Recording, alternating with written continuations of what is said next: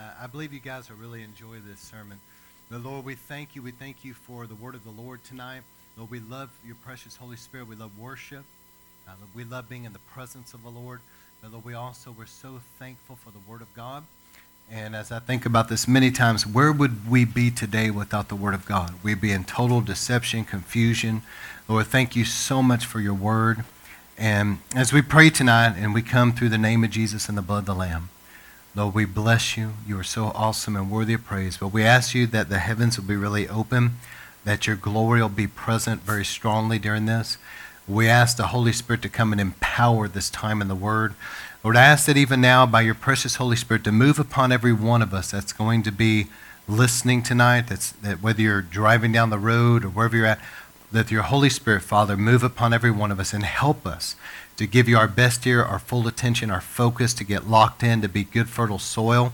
How many times do we read in the Word things like they had eyes but they couldn't see, ears they couldn't hear? Lord, help us by the Spirit of God to be able to see what we couldn't see, to be able to hear what we couldn't hear, that our minds can understand maybe what we couldn't have before, but the Holy Spirit opens our minds to understand the Word. And Lord, help us tonight to get locked in.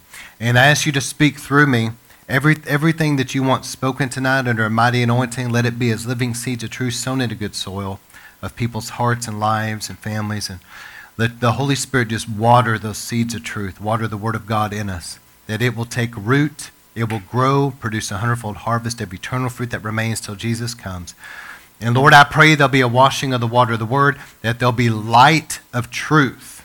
How many knows God's Word is the light? Lord, let your light shine and dispel all the darkness, all the lies, all the deception, and purge that out and bring revelation. Let your word be a hammer that's going to break through every stronghold. And Lord, let everything be accomplished in through your will be done. Lord, we stand on the promise. Your word will not return void, but go forth and accomplish that which you sent it forth to do. But we also know the birds of the air try to steal the seed. So we all agree together. We bind up anything of the devil right now that would try to hinder this word in Jesus' name. We command you to back off right now. Lord, let your angels just clear all that away. Let this go forth in power and accomplish what you want it to. And we thank you for it. In Jesus' name we pray. Amen. All right, so I'm continuing this Blood and Fire series. So last week we dealt with the clothing of power. Man, it felt like in the altar time, just a fresh baptism in the Holy Ghost and with fire. And tonight I believe God's also going to move really powerfully. But last week we dealt more with the aspect of the empowerment, okay? This week I want to deal a little bit differently. I want to cover a few different things, but ultimately I want to get to the glory atmosphere that God wants in our midst. How many appreciate the presence of God? But God's manifest presence, even though the Bible says God's everywhere, we know that he is everywhere, that he knows all things, but God's manifest presence is not everywhere. And we want God's manifest presence, his glory, in our midst. And so that's kind of what I'm talking about tonight, but I'm going to cover several different things before I get to that. So I just want to say up front something that God laid on my heart, that the ministry of the Holy Spirit, see, we have right now the ministry of the Word of God. This is going out to teach and instruct, where you learn things, you get instruction through the Word. And this is what's happening right now in the service, is the preaching of the Word, the ministry of the Word. When we get done with the ministry of the Word, we go into the altar time, and it's the ministry of the Holy Spirit. You see, and the Holy Spirit, he can do things that we could never do in a million years. I've known people, without exaggeration, that have had years of different things, years of counseling, years of whatever therapy, years of drugs that were supposed to help their mind or whatever, that in one altar service got prayer, and by the power of the Holy Spirit did in one altar service what years of that other could never do. And that's the truth. I've seen that many times. So when we get into the altar time, it's extremely important that we receive the ministry of the Holy Spirit. And so I encourage you to get prayer And I know that just about everybody's really hungry, but get prayer. And then when God touches you, if you go out under the power, which sometimes people do, don't be quick to get up. Some people, their detention span in the day and age we live, it's like everything is like a microwave mentality, you know, quick and easy or whatever. But God hasn't changed, and sometimes it takes some time. I just encourage people to soak in what God's doing for a while. Don't just rush up off the floor. Let the Holy Spirit, He's put you there on His operating table. Amen? And let Him do what He needs to do. Okay? So just soak in that and receive. And it's such a powerful thing. I've heard so many testimonies down through the years of God doing amazing things by His Spirit. I've seen children mightily touched. I've seen all age groups, but I've seen just people's whole lives transformed by the power of the Holy Spirit. All right. So with that in mind, I'm going to cover tonight a bunch of threes. In the Bible, three, we know the triune God, okay, Father, Son, and Spirit. But three speaks a lot of resurrection in the Bible. But I want to cover a lot of different threes tonight, and you'll see where I'm going with this, but it's important because there's a lot of things I'm going to cover that a lot of times people are not being taught. We're living in a time where it seems like a lot of sermons right now for the last 10 years or so have been too focused on the here and now, like having a good life, successful life here and now. And there's nothing wrong with doing well in life. I believe in that actually, but that's not the focus. Our focus needs to be on living for eternity, not just for the here and now. And so anyway, there's a lot of these things in here I'm going to cover that I think are going to help kind of break through a lot of religion and traditions of men. Did you know that's really the main thing Jesus came up against was a religious spirit and the traditions of men, where people add to the Word of God and they take away from it. Did y'all hear what I just said? They add to it their pet doctrines. They take away from the Word. They kind of twist it into their little group, whether it's a denomination or whatever, they kind of twist it to fit their man's theology of what they want to believe. And it becomes like a stronghold. See, the Bible talks about in Corinthians that there's mental strongholds. And these become belief systems in whole groups of people that travel down from parent to child, and it's like this stronghold of deception that tremendously hinder people. And sometimes it's a stronghold that's so serious that it's sending many people to hell that don't have to go there. And I'm going to show you what I mean here in just a moment. But I believe some of these things I'm going to share tonight is going to kind of pierce through some of these traditions of men.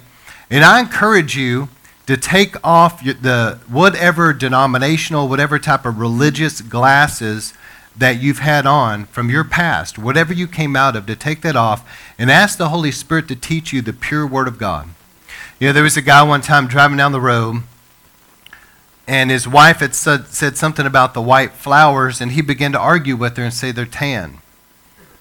And she was on it. She was laughing. She was saying, honey, they're white. And he said, I'm telling you they're tan. Quit arguing with me anyway.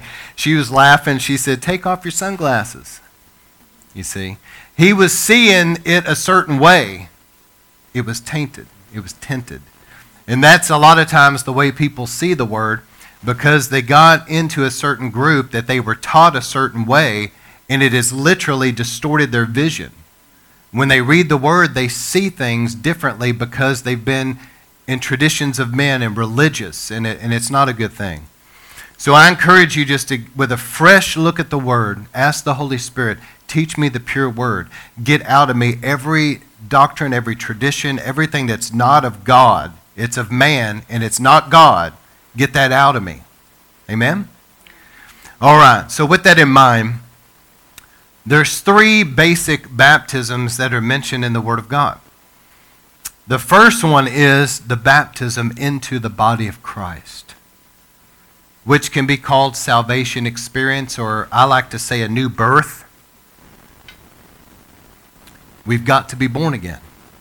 In Acts chapter 19, verse 4, Paul said this. Now, he had just entered a city. I'm going to show you something.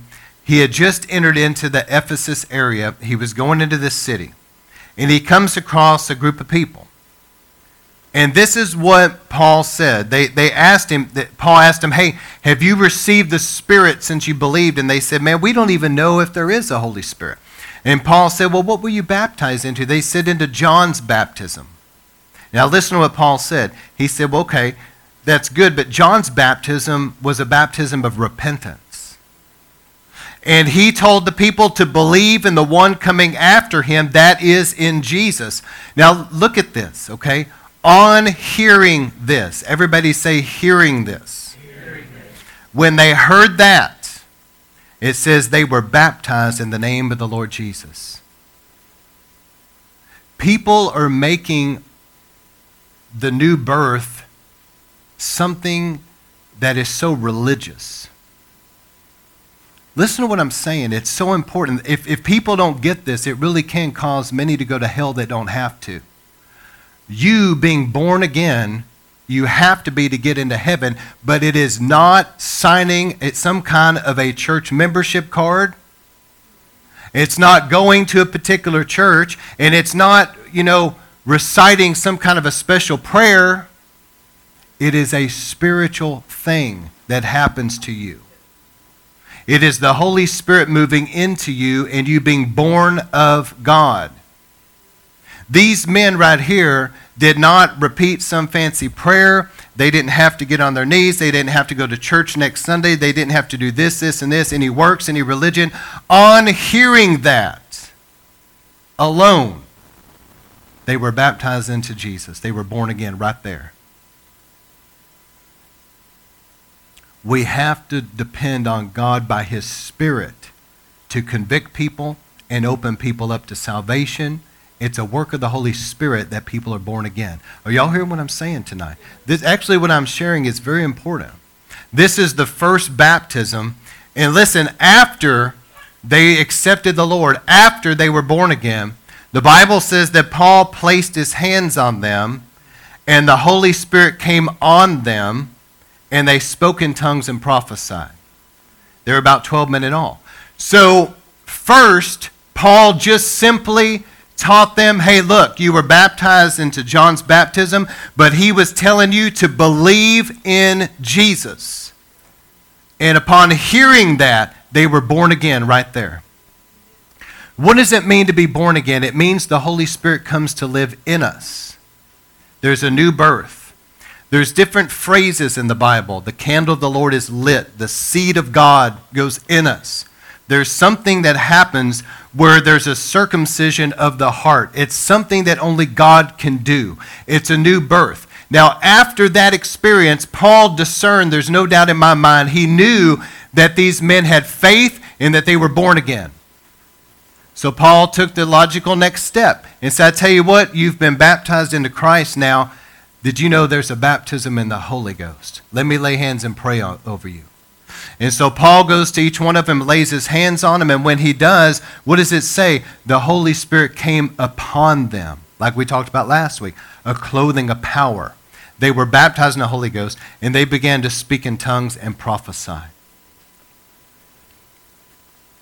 There's so many stories I could tell. I don't have time, but in times of revival, the Holy Spirit is moving so powerfully, and that's why you hear so many stories down through the ages. You, for yourself, I encourage you to study pastor revivals. Look them up, and don't go by denominational books that try to take all the stuff out they don't like in the story.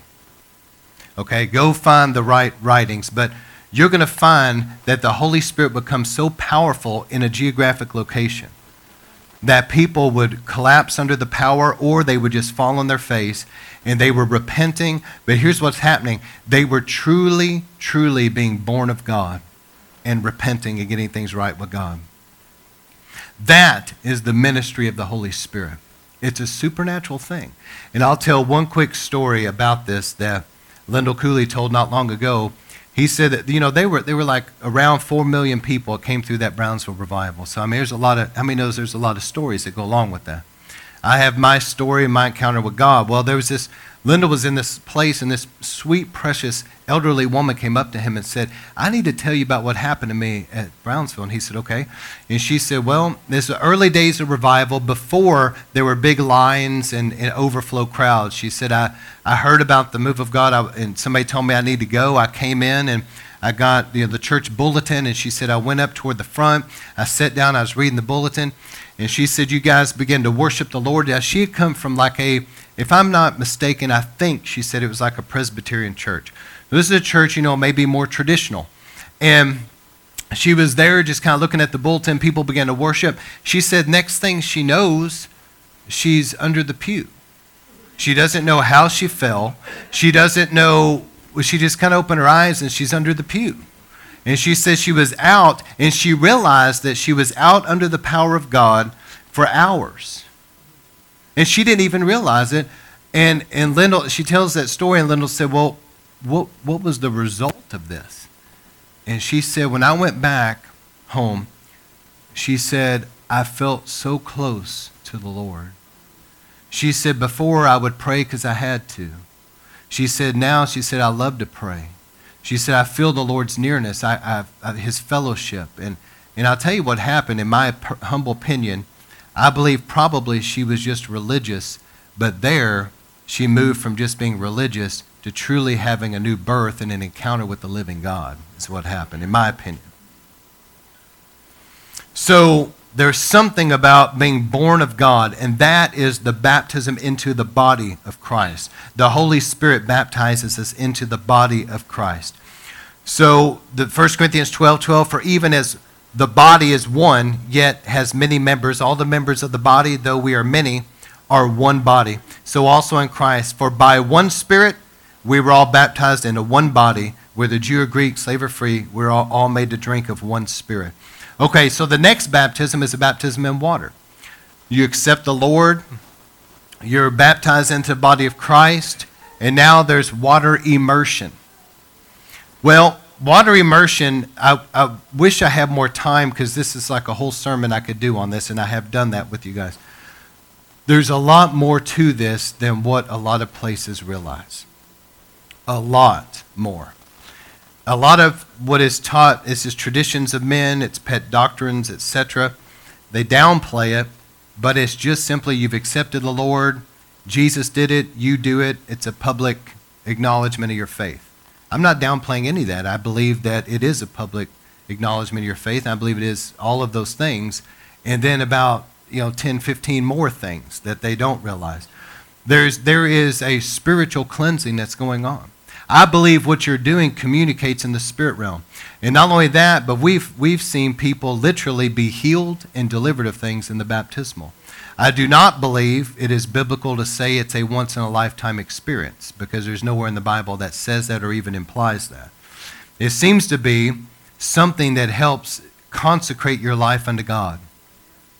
And people that have been water immersed, I remember during the revivals of times past, one pastor said this. He said, he said that we had all these people get saved, and he said the ones that were water immersed, he said they seemed to be more free and more stable than the ones that weren't.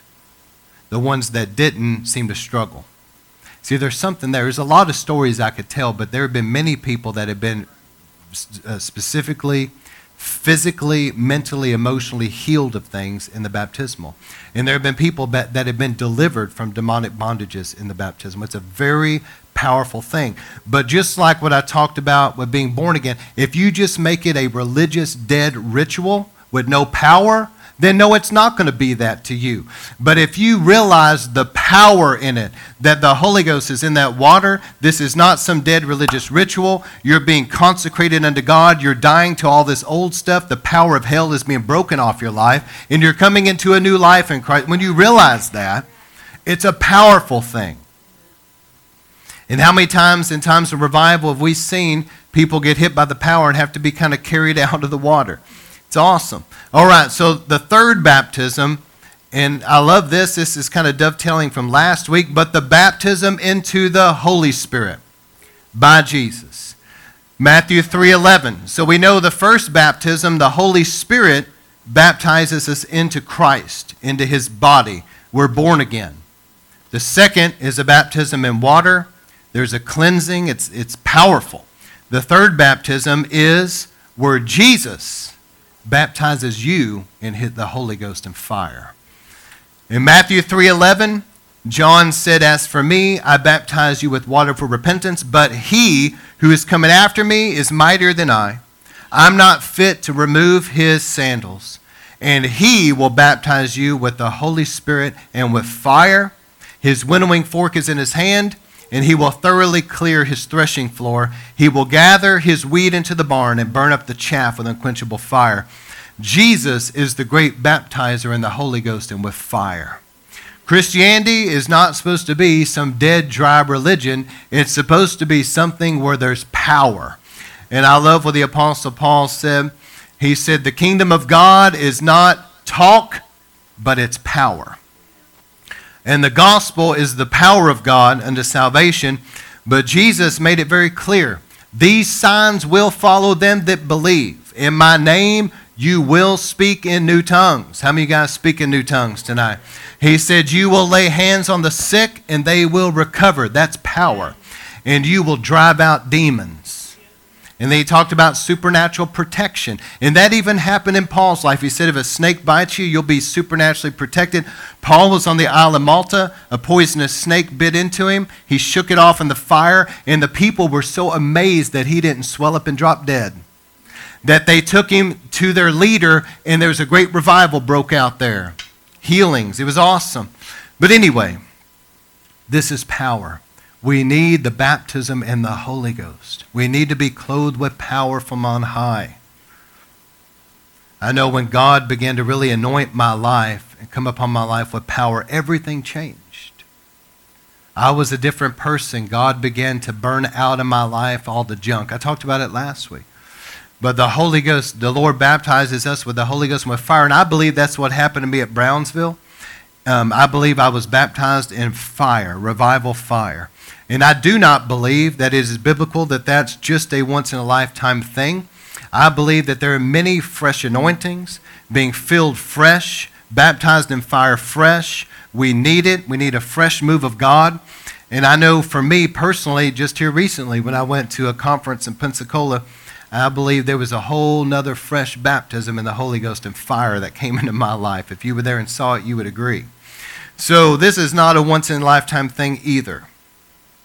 All right. So now moving beyond 3 baptisms, we're moving into the gifts. There's 3 sets of gifts that are mentioned. There's the gifts, which I like to call the gifts of the Father. There's the gifts of the Son and the gifts of the Spirit. So I'm going to start with the gifts of the Father. When we get born again, that's baptized into the body of Christ. There's a new birth. I believe that the Father, now that his Holy Spirit has come to live in us, that's like the heaven's DNA has come into us. I believe the Father begins to drop some gifts into our lives for us to be useful to his kingdom. And so here's some of these gifts in Romans 12, starting with verse 6. Since we have gifts that differ according to the grace given us, each one of us is to exercise them accordingly. If prophecy, then prophesy in proportion to your faith. But look at these lists here. Prophecy is the one that kind of goes through all of them. But look at this. If serving. Some people have a gift of being such a servant in the body. They're the ones that come before. They're the ones that stay after. They help clean and set up and tear down, and they fix things. They're just servants. It's a gift. Another one is he who teaches in his teaching. So there's some that teach.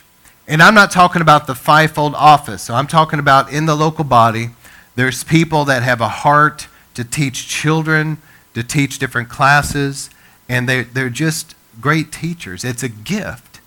And, you know, it's interesting because I know I've used this example before, but I tell you, I know not everybody may know Zach's dad, Wally, but, you know, he was a teacher, right, for many years. Okay. All I know is that me being around him, he's got to be the sweetest guy you ever meet, okay? But he's he's one of the best teachers. He was trying to teach us about different things. We were out on the gun range. He just has a way about him to help you understand something, and he's so sweet about it. It's a gift. I'm telling you, it's a gift. So some people have the gift of teaching. Another one, verse 8, exhortation. Exhort means to encourage other people. How many knows that we need encouragers? Amen. There are people in the body of Christ that just have a gift of encouraging. Then another one is giving. He who gives with liberality. So there is something about being a giver. There's certain people, all of us are called to be tithers and givers. I understand that. But there's certain people in the body that there's like a special grace on them to be really big givers. And it's a great blessing to different churches and ministries. Then another one is leadership, or here really it's like administration is what it's talking about. How many knows that some people just have a gift from God to administrate, organize? They can put things together. And the pastor knows these people. And whenever there's going to be a social, they're like, hey, why don't you organize that right there? And they do an amazing job. It's a gift. And then another one is showing mercy. This is a special gift in the body of Christ, because when everybody else has gotten sick of certain things and certain people, there's this one person that has the gift of mercy that's still going to extend mercy more so than anybody else. And he said, let love be without hypocrisy, hate what's evil, cling to what's good. I believe that these gifts come into our lives when we're born again. And I encourage you to think about this tonight. What gifts do you have from your Heavenly Father? Because I want to be one that is faithful in all the giftings that God's put in my life to use them. All right, the next set of gifts is the gifts of the Holy Spirit listed in 1 Corinthians 12. We're pretty familiar with these gifts. So the gifts of the Holy Spirit, once we're baptized in the Holy Ghost and with fire, there's gifts of the Spirit that will begin to be in operation. Paul said this in regards to the gifts of the Spirit. He said, I pray to be used in all of these. Now, usually when you're baptized in the Holy Spirit, you're going to begin to be used in one or two of these gifts. But if you'll be faithful, I believe that God may give you new gifts to operate in. There's the gifts of the Spirit, I believe, all of them can be in operation, but God wants to see us be faithful with the ones we have. So there are three sets of three. How many knows I'm dealing with threes tonight? So the first three of the gifts of the Spirit are the vocal gifts. Gifts of tongues, interpretation, and prophecy. This is too deep of a subject for me to rabbit trail along, but when we're baptized in the Holy Spirit, there's a prayer language that we have, and that's just something that you have. But what it's talking about here is the gift of giving a message in tongues to the church, a corporate thing. And when somebody has that gift and they give that gift out, there'll be a time when there's a beginning and an end. It's a message in tongues, but it requires interpretation. And some have the gift of interpretation. My personal opinion is the gift of interpretation is not just limited to interpreting tongues, but how many knows that there's been people in the Bible that can interpret dreams? So there's a gift of interpretation. Then there's a gift of prophecy. Prophecy is inspired speech. It's not just predicting the future like a lot of people think. That's part of it, and that can certainly be there. But prophecy is something that is where God speaks through a person. And somebody that really is prophesying, it usually is really going to encourage and build up people, but also it can deal with sin in the camp too. So you got gifts of tongues, interpretation, and prophecy. Now we get into revelation gifts. The three revelation gifts are words of knowledge, words of wisdom, and discerning of spirits.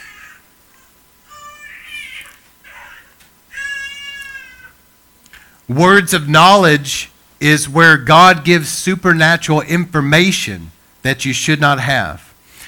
Words of knowledge is used many times in connection to healing. This happens all the time, but somebody will say there's somebody here that has this wrong with you and God's healing it, and sure enough, they're healed. But words of knowledge are not limited to that. I remember in the Brownsville revival that one time Brother Steve said there's somebody here, it's a military man. The reason why I remember this is because the guy's name was Scott, and I knew it wasn't me because I wasn't in the military. But he said there's a military man here named Scott, and you're tired of taking orders, and the Lord says to get down here and get right with it. The guy ran down there and got saved. So it was a word of knowledge, information that he should not have had. Then there's words of wisdom, when you're needing to know what to do, and the Holy Spirit gives a word of wisdom. And discerning of spirits, probably one of the more important gifts, probably one of the gifts that is least in operation, and probably the greatest misunderstood gift, but the discerning of spirits. This gift is a revelation gift with the ability to discern what's of God and what's not of God. Something's going on. Is this the Holy Spirit, or is this demonic, or is it just the person? All right. Then you have the power gifts. Faith, healing, and the working of miracles. The gift of faith is a supernatural charge of faith where you can believe for something that you normally couldn't believe for something. You hear what I'm saying? There's times that you're wanting to pray for this person. Maybe this person is very ill or something very serious, and in your own self you're thinking, oh man. But the Holy Spirit supercharges and gives you supernatural faith to believe him. The gift of faith. Many times the gift of faith works with the working of miracles, because it takes supernatural faith to see supernatural instantaneous miracles. And I've seen a lot of miracles, but I remember one time, just to give you an example of faith and working of miracles. Rodney Howard Brown's brother Basil came to minister years ago, and he ministered for a friend, ministered for us. But there was a particular night that God was really using him with the gift of faith and working miracles. And I'll never forget, because my wife had had a curvature of the spine. And it was enough to where it bothered her, but there was like a crease right here, a crease in her side where the skin kind of came together because of the curvature of her back. And he told her to stand up against the wall, and of course, when she was straight, one hand would be shorter than the other because of the curvature. And so he prayed for her, and her back instantaneously got straight.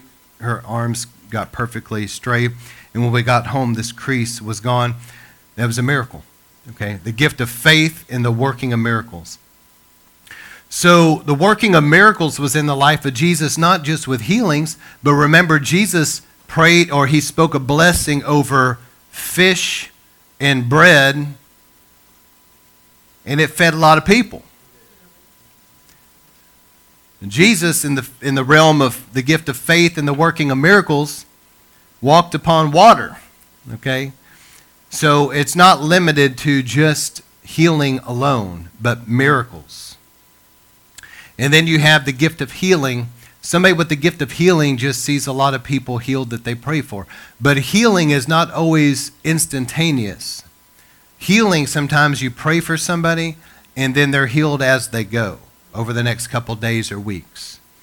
So these are the gifts of the Spirit, the 3 vocal, the 3 revelation, and the 3 power gifts, faith, healing, and miracles. Okay?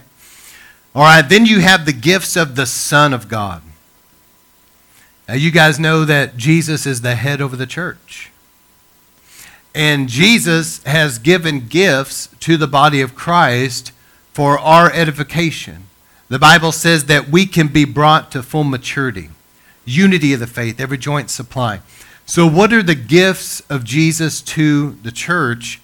It says in Ephesians 4:11 that he gave gifts, and it's apostles, prophets, evangelists, pastors, and teachers. So the fivefold ministry, the apostles are more pioneering, fathering, and building. Prophets are those that operate in a very high level of revelation. They'll expose what the enemy's doing. They'll give strategies of heaven. They'll expose sin in the camp. Of course, they'll prophesy, but it's a very high level of revelation. Evangelists. Evangelists are not people that go from church to church preaching to Christians. Let's just put that out there. Evangelists are people that are winning souls. Right? When people say evangelist so-and-so and they haven't won a soul in 10 years. They just go from church to church preaching to Christians. They need to change their title because they're not an evangelist. Now, they may be a prophet or whatever. All right, so an evangelist is a soul winner.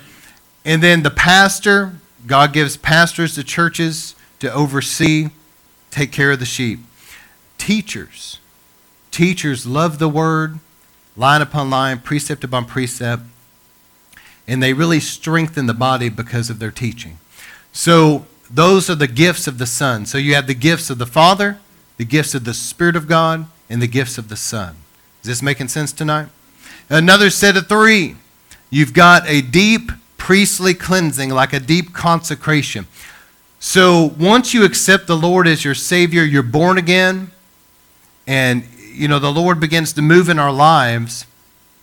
God is wanting to really consecrate us unto Him. He's wanting to really purify us. That's why the Apostle Paul said in his writings to Timothy, he said, I pray that you be sanctified throughout your entire spirit, soul, and body to be kept pure and blameless till the coming of the Lord. So there is a sanctification process that begins in our lives, and God's wanting to clean us up. Y'all know what I'm talking about. How many of you guys are more sanctified today than you were 5 or 10 years ago? All right. So there's this process of God really purging and cleansing us. And there's 3 sacraments that I believe God uses to help in that process. One is the communion table. The communion table is so powerful. I can preach more than one sermon, and I've got a series on the communion table. But the communion table, as we come together and take communion, what represents the body and blood of the Lord is going into our body and blood. There is a deep consecration in that. It is an awesome, awesome, powerful thing. If God will help us get a revelation of how significant the communion table really is. But again, if it is just some dead, dry religious thing to you, and it's just something you just do because it's a religious ritual, there's no power in it. You've got to get revelation of what you're really, truly doing and how awesome, powerful it really is. And in the communion table, there have been many testimonies of people healed of things. Many testimonies of people being delivered of things. If people really get focused on what they're doing, and they're not just slurping it down at some religious thing, if they'll really realize what they're doing by faith, bringing what represents Christ's body and blood into your life like that, I'm telling you, it's powerful. And I could tell many stories, but there have been several times that people have been healed. I know people that have been healed. In fact, I've been healed of things. There's been people multiple times healed here in church just through the communion table. But not only that, but deliverance of things. People have been set free from demonic bondage. The demons hate the power of the blood of Jesus Christ. I'm telling you, demonic spirits hate it. And that's why many people are delivered from things when they take communion. All right. The power of water immersion, we already kind of touched on that. But God uses that to really deeply consecrate our lives. There's something about it. I don't have the scripture in front of me. But in the book of Hebrews, look up the scripture for yourself. It talks about how we're sprinkled with the blood and how our bodies are washed with pure water. There's something powerful about that. I know that a couple times a year, we have a time as a church to pray and fast, and we get things right with God. We make sure we forgive everybody. We really deal with sin. Just make sure everything's right. Then we come together and have a deep consecration service. We kind of have a special time of taking communion together in a special way. My wife and I anoint everybody with oil, which I'm about to get to that, and pray over you. And then we have water immersion for those that want to. Of course, anybody that is a new believer, of course, they need to do that. But we say, hey, it's a way of deeply consecrating your life. So if you want to come, and everybody shows up. Everybody wants to be water immersed, which is awesome. But people tell me afterward, I hear it all the time, Pastor, that was so powerful, I feel so different. How many of y'all have said that to me? You say, there's something awesome, powerful in it. And we come out of that time of prayer and fasting, really reverencing the communion table, being anointed with oil, water immersed, ready to go to a new level, okay? And another thing is not only water immersion, but anointing with oil. The Bible says that, in James, it says, if any sick among you, let him call upon the elders to anoint him with oil and the prayer of faith to bring healing. But where does all of this come from? It goes back to Exodus 29. This is the pattern where God consecrated the priesthood to be able to go in and minister in his presence. See, what Israel had in the natural, we have the fullness of it now, the reality of it in Christ. But there had to be this ram of ordination that Aaron and his sons, they ate of an offering. And they were being consecrated, and Moses had to put the blood on their right ear and thumb and toe, and there was a sprinkling of blood. They were being consecrated by the blood. Moses had to water immerse them, and Moses had to pour that oil on them. And then after that, they were consecrated and ready to be able to go in to minister before the Lord in his presence. See what I'm saying? So what was already established there is now brought over into the blood of the new covenant. The reality, the fullness of it in Christ. Then now we have the communion table, which is what everything in the Old Testament that they were eating of and they offered was pointing to Christ. You see? Now we have the honor of having the fullness of it. And the water immersion, a deep priestly cleansing, and then the anointing with oil. So not only are we just anointed with oil being put on your head, but there is more to it. There is an anointing and an empowerment of the Holy Spirit that we have available to us. It's not some dead, dry religious thing, but there is an empowerment to it. You guys got quiet. So anyway, 3 ways that God consecrates us. And then this is what I want to close with tonight. Another set of 3, the outer court, holy place, holy of holies. But I want to deal with your personal prayer life and then close out with personal convictions, because I feel that the Lord is saying some things to us in River of Life, which I'm about to get to. But let me read this. 1 Corinthians chapter 3, verse 1. And I, brethren, listen to what Paul was dealing with the Corinthian church. They were a carnal church. They were a worldly church. They came out of a lot of sin. They had a lot of problems. And Paul was frustrated in having to deal with certain things in Corinth, okay? And he said to the Corinthians, brethren, I could not speak to you as spiritual men. He wanted to, but as men of the flesh, as to infants in Christ. I had to give you milk to drink, not solid food. You were not yet able to receive it. Indeed, even now you are not able, for you're still fleshly. So the Lord is wanting us to grow up in Christ and begin to die to our flesh and begin to get into a powerful personal prayer life. Okay? This is one of the things God's really used my wife and I in ministry. God's really used us a lot.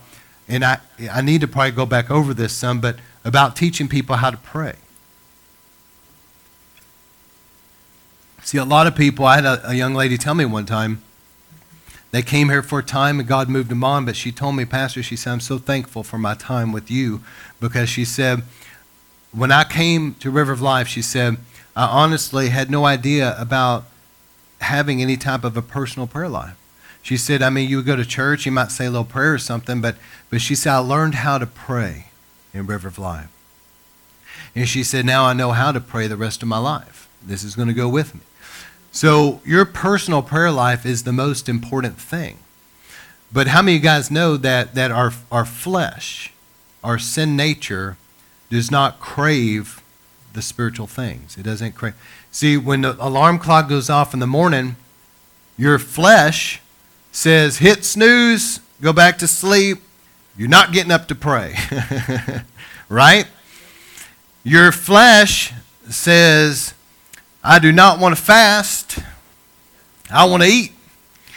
So your flesh is craving, and the flesh, the carnal nature, think about this for a moment. Adam and Eve, they ate of the tree of the knowledge of good and evil, and it went like into their flesh. There's something about our flesh. It's an Adamic nature that traveled down from Adam today to us, that's where your sinful nature is in your flesh. And your flesh does not crave the things of God, but we have to learn to put our flesh under. We have to learn to die to that flesh daily. Paul said, I die daily. We've got to learn to be crucified with Christ. And the greatest way to bring your flesh under on a daily basis is to have a personal prayer life. But as we begin to do this, I know I'm going to move quickly because I don't want to dwell too long on this. But I remember years ago, God really touched my life. You know my story. I got touched at Brownsville, came back. God began to really draw me into prayer. And I remember kind of how it started. There was a guy that God really used in my life, and I called him, and he was funny guy, very anointed man of God. But he told me, he said, well, you know, you learn a lot of things, and when you get my age, you forget a lot of things. But he said, let me tell you this, learn how to pray. And I was probably around 20 years old at the time when he told me that. I hadn't been saved long at all. This was probably 96 when we talked, and I accepted the Lord in January 95. So I was still young in many ways, especially young in the Lord. And I was so thankful to get that advice. So I began to pursue a life of prayer. That's a life of power. If you want to have a life of power and a life of victory and a life of the supernatural, learn how to pray. But the way it started was I had a hunger to pray, but I didn't really know how to pray. And I remember I would put on like a little CD player or something, and I'd be in this room trying to pray, and it was just so boring. I mean, I was just kind of just hitting my head up against the wall. What do I say? What do I do? You know, I didn't know anything. And so the Lord had to begin to teach me how to pray effectively. And I began to learn about the power of the blood of Jesus and being washed and coming through the blood. And I began to learn about worshiping the Lord. And I began to learn about the fellowship of the Holy Spirit. And as I began to really reverence the blood of Jesus, obviously the communion table is an awesome way to do that. But as I began to really reverence being washed and covered in the blood of Jesus and coming through the blood, and I began to worship the Lord, and I began to welcome the Holy Spirit and get to know the Holy Spirit, my prayer life began to be awesome. And it went from being dead and dry, bumping your head up against the wall. What do I say? I've already said this 10 times. What do I do? You know, just boring, to really being awesome and effective. But I say this in love, but I don't believe that Christians are ever really going to come into everything the Lord wants for us until we learn how to be a people of prayer. Prayer is the way that you're going to see the breakthroughs that you're believing for, victory. You know, so Jesus said about the church, he said, look, my house will be called a house of prayer. That should be a priority in churches. But a lot of times in most places, the devil has made sure that prayer is the last thing of importance. And so prayer in the church has got to be important, but in our own personal prayer life. So this isn't a sermon about prayer, so I'm going to move on for now. But there's something, if you'll follow me for a moment, when Israel came to the tabernacle was given to Moses. And the Bible says this very clearly for those that have never studied this out. The tabernacle is a replica of heavenly things on earth. So it's not just something that God gave under like the law. It's more than that. This is something that God revealed that is in heaven that he gave through Moses on the earth and now is fulfilled in Christ. So when Israel came to the tabernacle, they had to come first to that outer court. You know as well as I do, the outer court stunk. It smelt like dead flesh. It was a place where there had to be like death. There had to be, if you will, metaphorically like a crucifixion. It's a place where the offerings took place, and it's symbolic of being washed in the blood and being washed in the water. It's the outer court. It's a place of examining yourself. Have we really gotten things right? It's a place to come and say, Lord, show me, has there been sin in my life? I confess and repent of my sin. The washing of the water, the Word of God, it's time to come through the blood. Is this making sense? And then you would go from that outer court to the holy place. And this is the place where you had the table of showbread, communion table. You had the menorah, which represents the Holy Spirit. You had the incense, which speaks of worship and prayer. And this is where you start going deeper. And then, of course, the Holy of Holies, where the glory was. So here's the pattern. We have to get past that outer court of our flesh. We've got to die to that outer court of our flesh, and you begin to move into that holy place where there's worship and prayer and the fellowship of the Holy Spirit. And as you keep that going, you begin to get past your own soul area of your human intellect and your human emotions, and you begin to go deeper where you go into the Holy of Holies, where it's spirit to spirit. Your spirit communing with the Holy Spirit. Is this making sense tonight? But we've got to learn this. We've got to learn to get past our own flesh, and even deeper than just our human emotions, our intellect, and we've got to learn to get in the Spirit. You remember John said when he got the book of Revelation on the Isle of Patmos, he says, I was in the Spirit on the Lord's day. And that's the place he got that divine revelation. So let me say it again. We've got to get past our own outer court of our flesh. We get up and we begin to seek the Lord. And then we get into worship. And in that place of worship, our flesh is dying out. Our human soul area, our intellect, our emotions, we're really worshiping the Lord. We have the fellowship of the Holy Spirit. And then we move even beyond just our own humanity now. And we're getting to where it's spirit to spirit. Deep calling unto deep. The Holy Spirit is giving us revelation in our spirit. All right. It's an inward journey. And I'll say one more thing, get off this. So the priest, when they would go into the Holy of Holies once a year, they came in with blood. They had to sprinkle blood. And then they came in with the incense, which represents worship and prayer.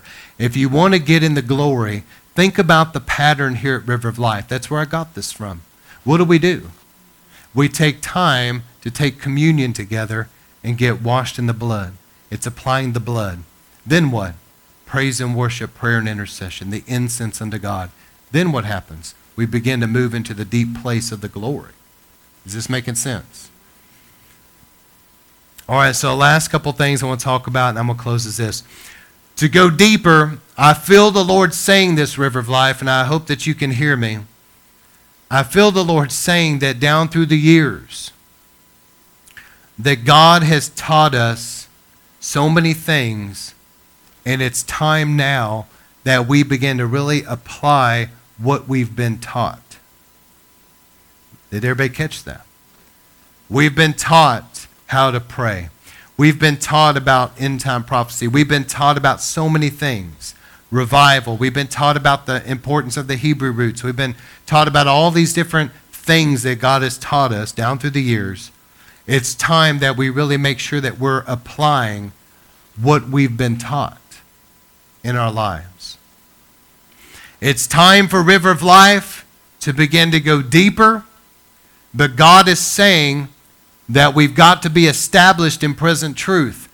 What we've been taught, we've got to really apply it because we're about to go deeper now.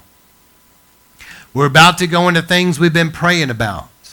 We're about to get the breakthrough and cross the Jordan, but God wants you to make sure that you remember what you've been taught. Remember what you've been taught in the areas of spiritual warfare. That you begin to apply what you know in life. in a practical sense, because God is about to increase his glory in River of Life.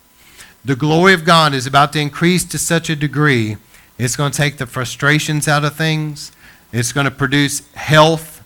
There's going to be healing in the glory.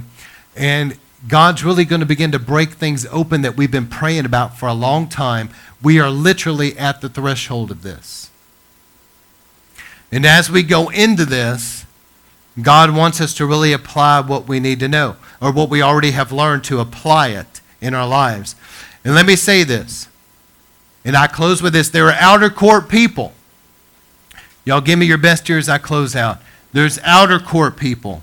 These are people that have accepted Christ as their Savior. They've maybe been water baptized, and that's it. They've never gone any deeper.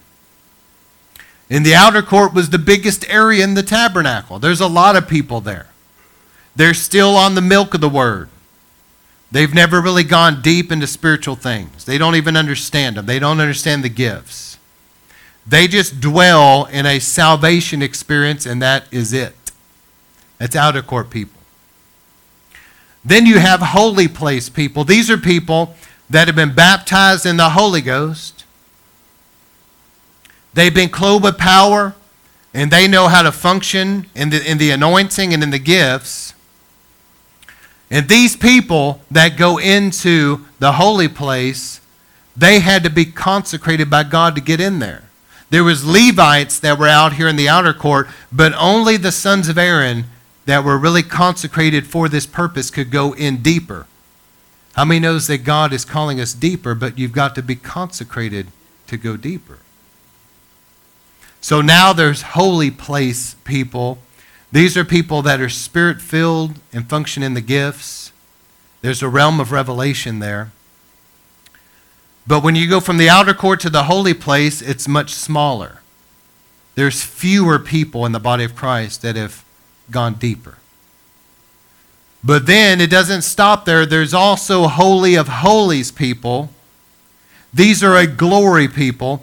These are people that aren't just in the realm of the anointing and functioning in gifts, but they've gone into the deep place where the glory of God is.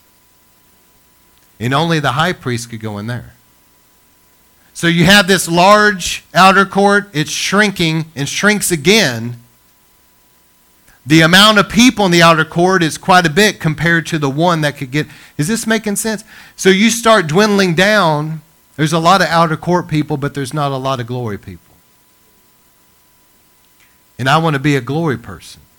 And I believe that to a degree that we already are in some way. I know that God's really touched my life in revival.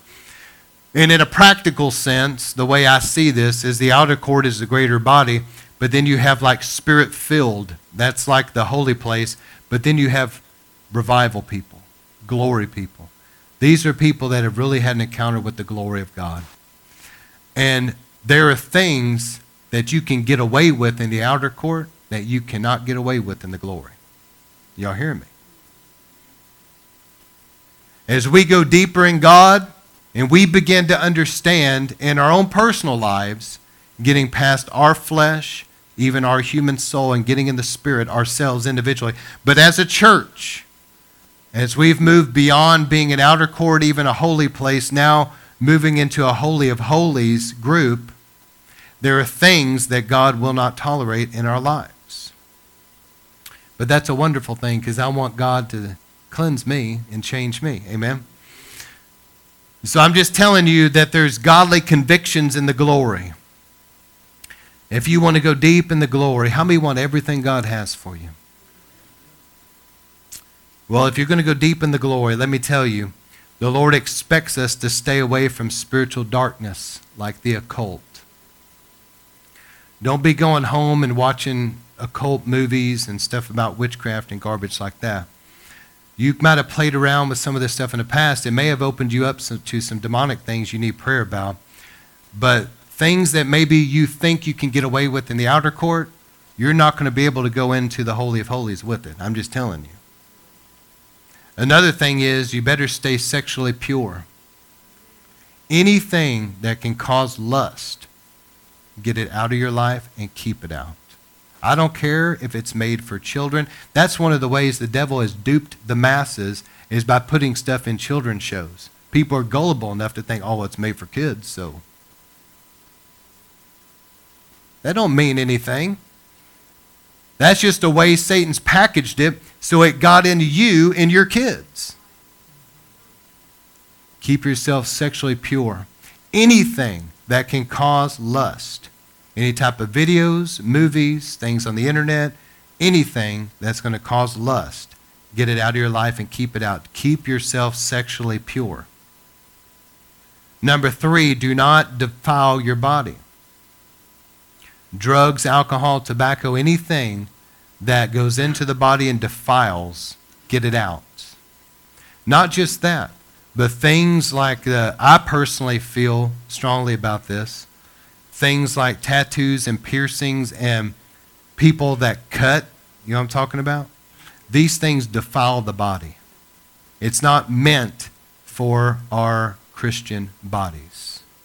Once you accept the Lord, you may have some of that stuff from your sinful past. God understands that. But He expects us, when we accept Him, to purify our bodies and keep them pure. So get the stuff out of your life that defiles your body. Now, how many times have we hear in past revivals, and I preached it many times myself, flush the drugs down the toilet, dump the alcohol down the drain, burn anything pornographic, anything occult, get rid of it, go through your home. If there's videos, if there's things in your life that you know deep down is not pleasing to the Lord, you need to get it out of your home and out of your life. If you care about the glory and you want the glory in your home and you want the glory in your life, now I'm going to tell you, if you play with the glory for very long, God's very merciful and He's patient. But people that keep on sinning in the glory and they keep on, trust me, judgment will eventually come. But don't defile your body in any way. Number 3, keep your word and have integrity. Be careful with your mouth. Don't gossip. Don't slander. If you promise God you'll do something, do it. If you promise people you'll do something, do it. Be somebody that's careful with your mouth. Because the Bible says we will give an account before the Lord for every single word. Keep a pure mouth. Keep the foul language out. Coarse jokes. That stuff should grieve our spirit if we're Christians. If it don't, something's not right. How many of you guys, since you've been saved, can say, hearing this foul language and stuff bothers you now? It didn't, but yeah, see. If you're truly born of God, what bothers the Holy Ghost bothers you. Get rid of the ungodly friends. If you know that you've got relationships in your life that are dragging you down spiritually, whatever they are, whoever they are, you know those people are not good for you. You know they're trouble. You know that they're definitely not helping you go deeper in Christ. They're kind of a hindrance. You need to get them out of your life. Amen? And finally, guard yourself from ungodly entertainment. That was something, years ago when God touched my life at Brownsville, it was something the Holy Spirit really began to show me a lot of these things. But ungodly entertainment will hinder you spiritually. You're watching this filth, it affects you. And people are not going to be able to get into the deep place of the glory until they really surrender to Christ. So here's the thing. Jesus said, unless a kernel of wheat fall to the ground and die, it remains a single seed. But we've got to fall to the ground and die. We've got to be crucified with Christ. As long as people are going to be stubborn and say, well, I want God, but I also want all these other things, eventually these other things will overtake you and you'll lose the Lord. If you really are a true believer and you really want the Lord, God wants our whole life or nothing at all. He wants everything. He wants us to inspect our homes and make sure things are not going to grieve Him. He wants us to inspect our lives and repent of things. He wants us to be pure. And I believe River of Life, I believe by and large you guys know these things. You've been taught these things to a degree. You are a glory people. But I feel it's important that you know this and be reminded of this because God's about to take us deeper. But in this glory that you're about to go into, God is going to help deal with stubborn things. You've been frustrated about different things, but the glory of the Lord is going to cause struggles you've had to begin to disappear in the deep place of his glory. It's going to be a place of supernatural health and deliverance of things. Struggles with sin, struggles with different things. You've been frustrated, you've prayed about it. God's going to help deal with that stuff in the glory. The Bible says about the tabernacle, God said, I will sanctify the tabernacle with my presence. I believe God is about to sanctify us and do a deep work in his glory. But that means we got to do our part to repent of everything, get everything out that needs to go. If you've got anything goes back to witchcraft paraphernalia, destroy it, get all that out, get all that junk out. And let's go after God with all of our hearts. Amen. All right. So, Lord, we thank you for your word tonight. We thank you for the power of what you're doing. And, Lord, I ask you tonight that we'll go deep in the glory like never before. Seal this word in our hearts in Jesus' name. Listen, we're going to get in prayer in just a moment, pray for people. If you want prayer tonight, just remember what we opened up about. Let God really touch and fill you, and then